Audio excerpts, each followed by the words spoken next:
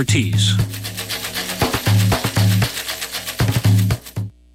And you are listening to 94.1 KPFA and 89.3 KPFB in Berkeley, 88.1 KFCF in Fresno, 97.5 K248BR in Santa Cruz, and online at kpfa.org.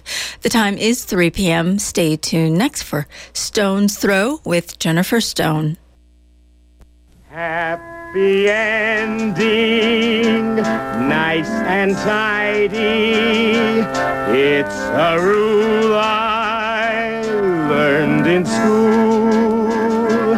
Get your money every Friday. Happy endings are the rule. So divide up those in darkness from the ones who walk in light. Light 'em up, boys, there's your picture. Drop the shadows out of sight.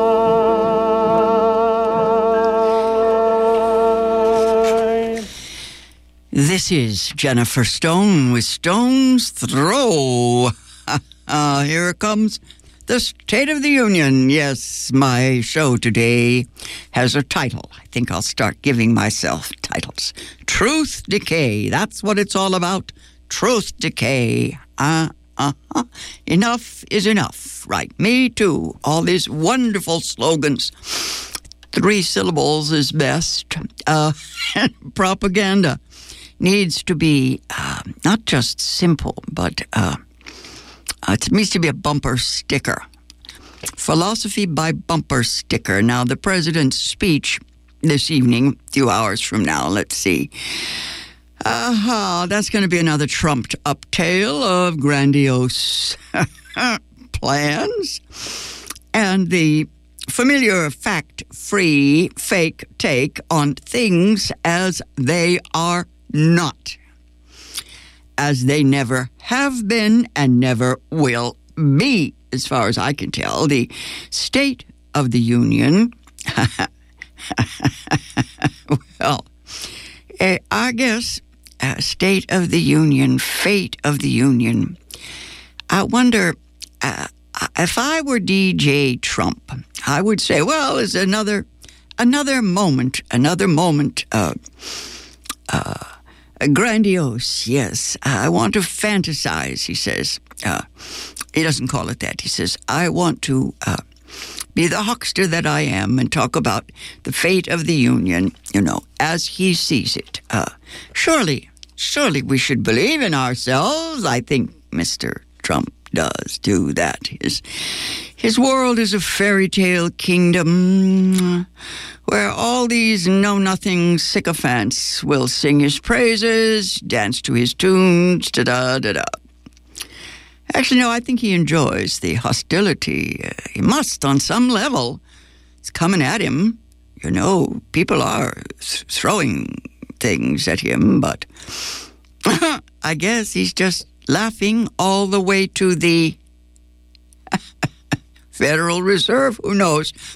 I think he does government by anecdote.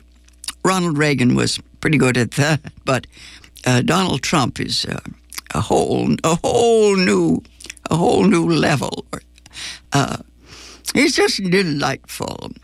I call it fact-free fascism or friendly fascism, someone called it. Not so friendly anymore. Actually, no. The best word is caucustocracy. Look it up. A caucustocracy is a state or nation ruled by its very worst citizens. That is, has also trumped up something of a comedy. It's a half-hour animated show. It's on cable TV. It airs weekly on the channel Showtime. Yeah, that's Donald Trump. Showtime. Stephen Colbert's show is titled cartoon president. Cartoon president. Got that? I am afraid that it's not funny. I only saw the first episode, but unless these writers, Stephen Colbert, I guess, is the number one writer, producer on the show, unless they find something to satirize, something to get hold of, or anyway, character, something with some spine, comic persona. It needs to be another person on the show, someone to represent sanity. The characters that he presents just have attitude. I don't think it's going to work. The vice president's wife, Karen Pence, had a few lines and then that petered out. And I dismissed the ghosts of Mamie Eisenhower and Bess Truman. It isn't even that kind of joke. What I'm saying is that there was a there on Cartoon President. It's gone beyond cartoons. Virginia Woolf used to talk about Mussolini's comic aspects. Never mind. Mussolini used to write literary reviews of books. I remember Dorothy Parker once reviewed his romantic novels. Anyway, there is no nonsense that the world will not respond to. The only thing you can do with a show like that is simply to repeat what DJ Trump says, his more egregious remarks. You might set those to music, but I don't think anything can rescue this incoherent ignoramus. His expressions are total nonsense. I give up. I'm afraid that he will manage to get an audience. Let's face it. People pay attention when you make an ass of yourself. Never mind. This week we lost Ursula K. Le Guin, who died at the age of 88. Fabulous life. Fabulous. I remember back in the day when she said that in the future we're going to need writers who can remember freedom. And I didn't get it. I just didn't get it. The Left Hand of Darkness registered with me, but what really registered was that my children got her before I did. And I thought, maybe I'm missing the point. If you heard Women's Magazine yesterday, 1 p.m., I think you can still get that, push all the right buttons. Women's Magazine, 1 o'clock yesterday, they did an overview of Ursula Le Guin and her work. I am one of those who, even today, balk at science fiction, but that's not what it was really all about. She, of course, transcends genres and all that. It just took me a few years to appreciate her power. The Left Hand of Darkness was, a breakthrough? Women writers always have a little trouble. The feminist fist in the darkness. I realized that she was essentially a social, cultural critic, a public intellectual. So few serious literary critics get it, especially a woman who just raised 3 children up in Portland, Oregon, and lived a happy, lovely life. Of course, we weren't there. We don't know all the details, but in my generation, she was. The words don't work anymore. A warrior, a woman hero. She had an Eastern education and all the awards and privileges and prizes in her lifetime. Someone on the show yesterday said that she did not suffer fools, and I thought that is true. I interviewed her once myself, and she was very patient with me. She was a woman writer in a time and age when, as Virginia Woolf cautioned us, the feminine was suspect. It was suspect even by women. I got some Virginia Woolf to read you because she says, no one is more critical of women than other women. Now, Ursula Le Guin was a mere 4 years older than I, and as I say, what struck me, what hit me between the eyes, was when my children recognized her voice. She was a kind of futurist, I thought. Yes, indeed. Put her on my shelf with Margaret Atwood. That's another spin. And behind them, Doris Lessing, Golden Notebook. The shelf is getting longer. She made those leaps of imagination. You know, it's the kind of thing that readers need to step outside, beyond limitations, outside the box. A nice phrase, yes. Most of us grew up in little boxes. The master narrative in our culture, in Western culture, you know, is stuck in the mud, and it's certainly masculinist. Hemingway was not a bad writer, but he was not. He was not the quintessential only. Was it Norman Mailer once came on television and he said, how did I know the women's movement was going to come along and wash me out to sea? And I thought to myself, he noticed, by golly. I give Norman Mailer points. His books, he finally wrote one about gender and sex, and at the end of it, he just said, well, if it's a question of who does the dishes, forget it. He wasn't going to do that.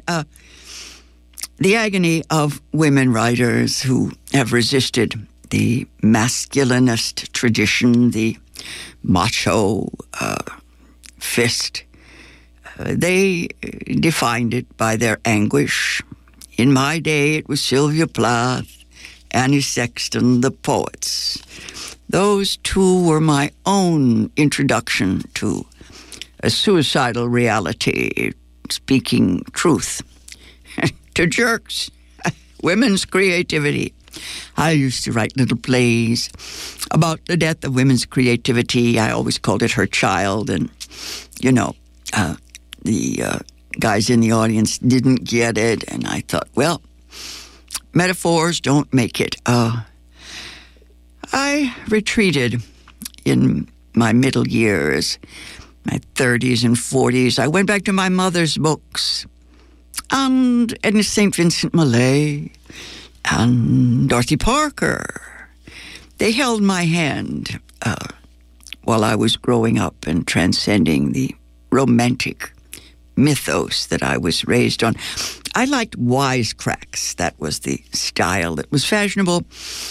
And I remembered what Dorothy Parker said, that humor may be a shield, but it's not a weapon. I have to send that to Stephen Colbert. Jokes fall flat when... never mind. Edna St. Vincent Millay allowed woman to acknowledge the tragedy we still call romantic love. I know how it is. She died of it, and that got her respect from certain male critics. Both genders suffer from the malaise of Western culture, the warrior or hero myth. But as Edna Millay herself said, whether or not we find what we are seeking is idle, biologically speaking. I guess I must have been 50 before I considered the possibility that we could live, that we could have life without illusions. Ursula Le Guin just set aside all that 19th century anguish. I know she integrated it.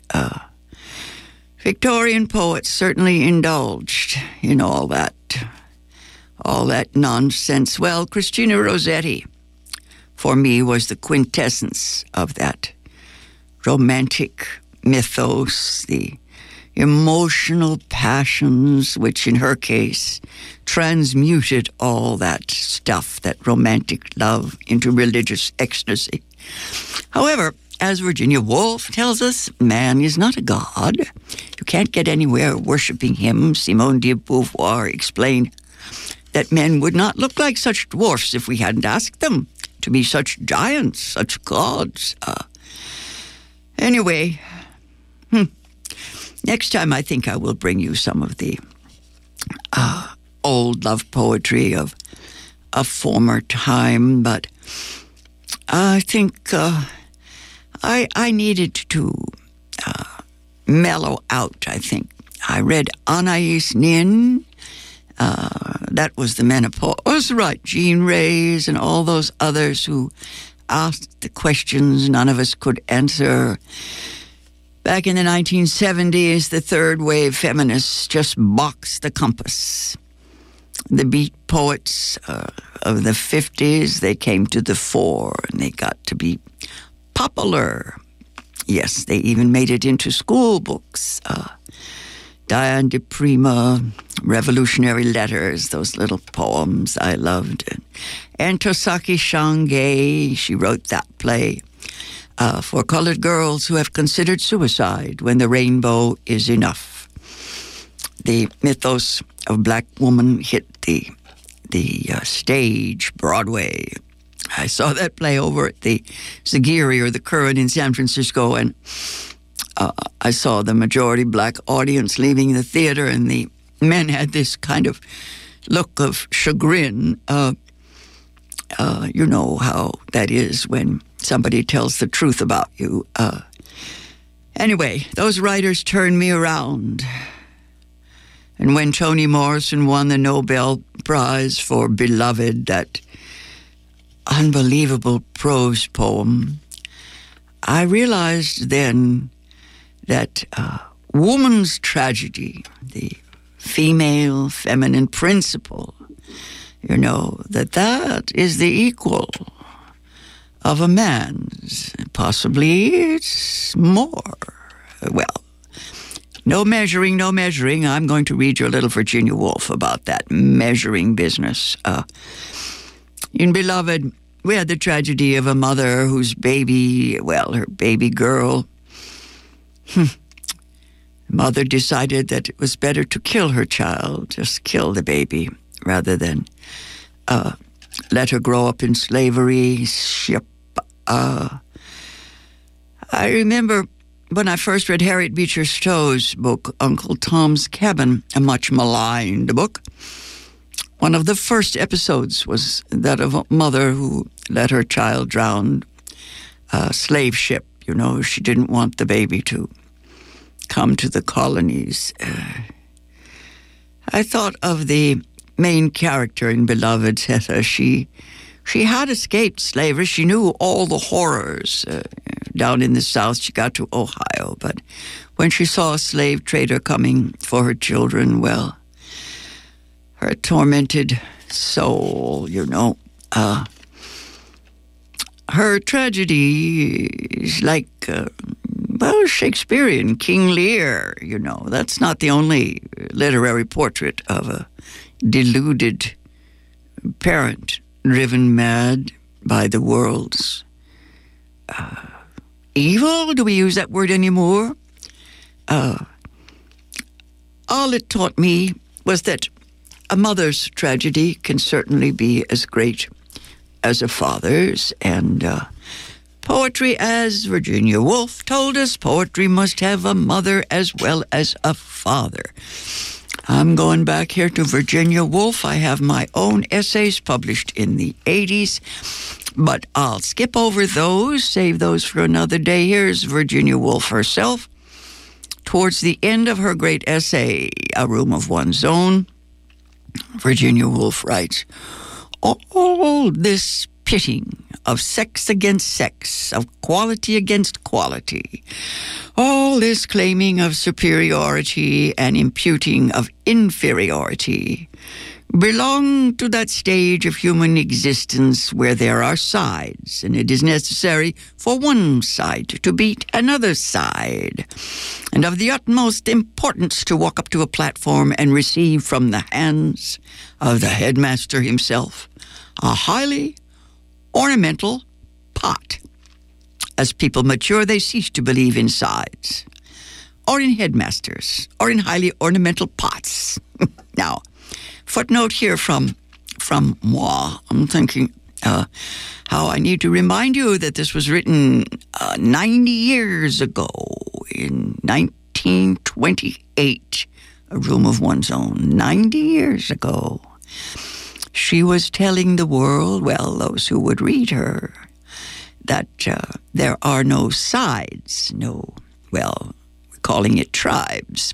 I heard somebody on the radio talking about the two sides or tribes that will be discussed after the speech this evening. Anyway, let me read you a little more of Virginia Woolf. She's not just my mentor, but I just like to think of her as my critic voice. I wish she'd been a critic as well as a fiction writer, but that's the problem. Charlotte Bronte, Emily Bronte, both of them should have been critics. They had to use fiction, but they did the best they could with what they had at hand. Here's Virginia Woolf. She says, praise and blame alike mean nothing. No, delightful as the pastime of measuring may be, it is the most futile of all occupations, and to submit to the decrees of the measurers is the most servile of attitudes. So long as you write what you wish to write, that is all that matters. And whether it matters for ages or only for hours, nobody can say.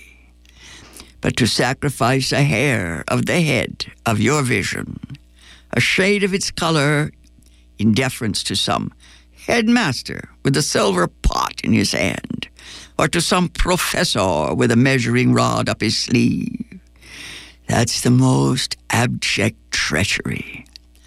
And the sacrifice of wealth and chastity, which used to be said to be the greatest of human disasters, that's a mere flea bite in comparison. More Virginia Woolf. She's so much better than the voices I'm picking up on today. She writes, next, I think that you may object that in all this I have made too much of the importance of material things. Another footnote here. A Room of One's Own was first a speech, a lecture given with regard to the emergence of women's higher education, women's colleges. She goes on to say, even allowing a generous margin for symbolism, she says that 500 a year, that is pounds, 500 a year, stands for the power to contemplate. That a lock on the door means the power to think for oneself. Still, you may say that the mind should rise above such things. You will say that great poets have often been poor men. Let me then quote you the words of your own professor of literature, one who knows better than I do what goes to the making of a poet. She quotes Sir Arthur Quiller Couch. His book is called The Art of Writing here. He wrote, what are the great poetical names of the last 100 years or so? Coleridge, Wordsworth, Byron, Shelley, Landor, Keats, Tennyson, Browning, Arnold, Morris, Rossetti, Swinburne. Oh, stop. She says, we may stop there. Of these, all but Keats, Browning, Rossetti were university men. And of these three, Keats, who died young, cut off in his prime, was the only one not fairly well-to-do. It may seem a brutal thing to say, and it is a sad thing to say, but as a matter of fact, the theory that poetical genius bloweth where it listeth, and equally in poor and rich, holds but little truth. My other footnote here is, yes, George Bernard Shaw says that may be dismissed at once as idiotic. He writes about the fundamental economic facts. She goes on, Virginia Woolf, she says, as a matter of fact, 9 out of those 12 poets mentioned above were university men, which means that somehow or other they procured the means to get the best education England can give. As a matter of fact, the remaining 3, the ones that were not university men, we know that Browning was well-to-do. I challenge you that if he had not been well-to-do, he would no more have attained to write Saul or The Ring and the Book than Ruskin would have attained to writing Modern Painters if his father had not dealt prosperously in business. Rossetti had a small private income, and moreover, he painted. There remains but Keats. And she goes on. I think Keats was 26, if memory serves me. A wonderful movie, if you ever get a chance to see it, is called Bright Star. 2 words from the famous Keats poem, Bright Star. It's all about Keats' love for Fanny, a young woman he was unable to marry because he was too poor. Poverty was a different affair back in the day. It's still the world's number one anguish. But it's a strange thing what's happened to poverty. It is more of a social disaster. In America, even the poor seem to get enough, sometimes enough to eat. What they seem to lack is what is that word? Pride, self-confidence, self-love. Poetry, that's what it is, poetry. It is poetry that is denied an existence. Anyway, Virginia Woolf goes on to say that, she's quoting this guy who says that a poor poet has not in these days, nor has had for 200 years, a dog's chance. Believe me, says this professor, Quinlan Couch. Yes, believe me. And I have spent a great part of 10 years watching some 320 elementary schools. We may prate of democracy, but actually a poor child in England has little more hope than the son of an Athenian slave to be emancipated into that intellectual freedom of which great writings are born. Virginia Woolf goes on. She says, nobody could put the point more plainly. Not a dog's chance. That's it. Now, intellectual freedom depends upon material things. Poetry depends upon intellectual freedom. And women have always been poor, and not for 200 years merely, but from the beginning of time. And women have had less intellectual freedom than the sons of Athenian slaves. Women, then, have not had a dog's chance of writing poetry. That is why I have laid so much stress on money and a room of one's own. There's much more Virginia Woolf I have to read you. It's so wonderful that 90 years ago she put down the rules, and I gotta say, we have made a leap forward. Ursula Le Guin is proof. All those, she's 88, 90 years ago. 90 years ago, she was about to be born. The last century has seen women's voices heard at last. I will be back on the air again next Tuesday. Till then, go easy. And if you can't go easy, go as easy as you can.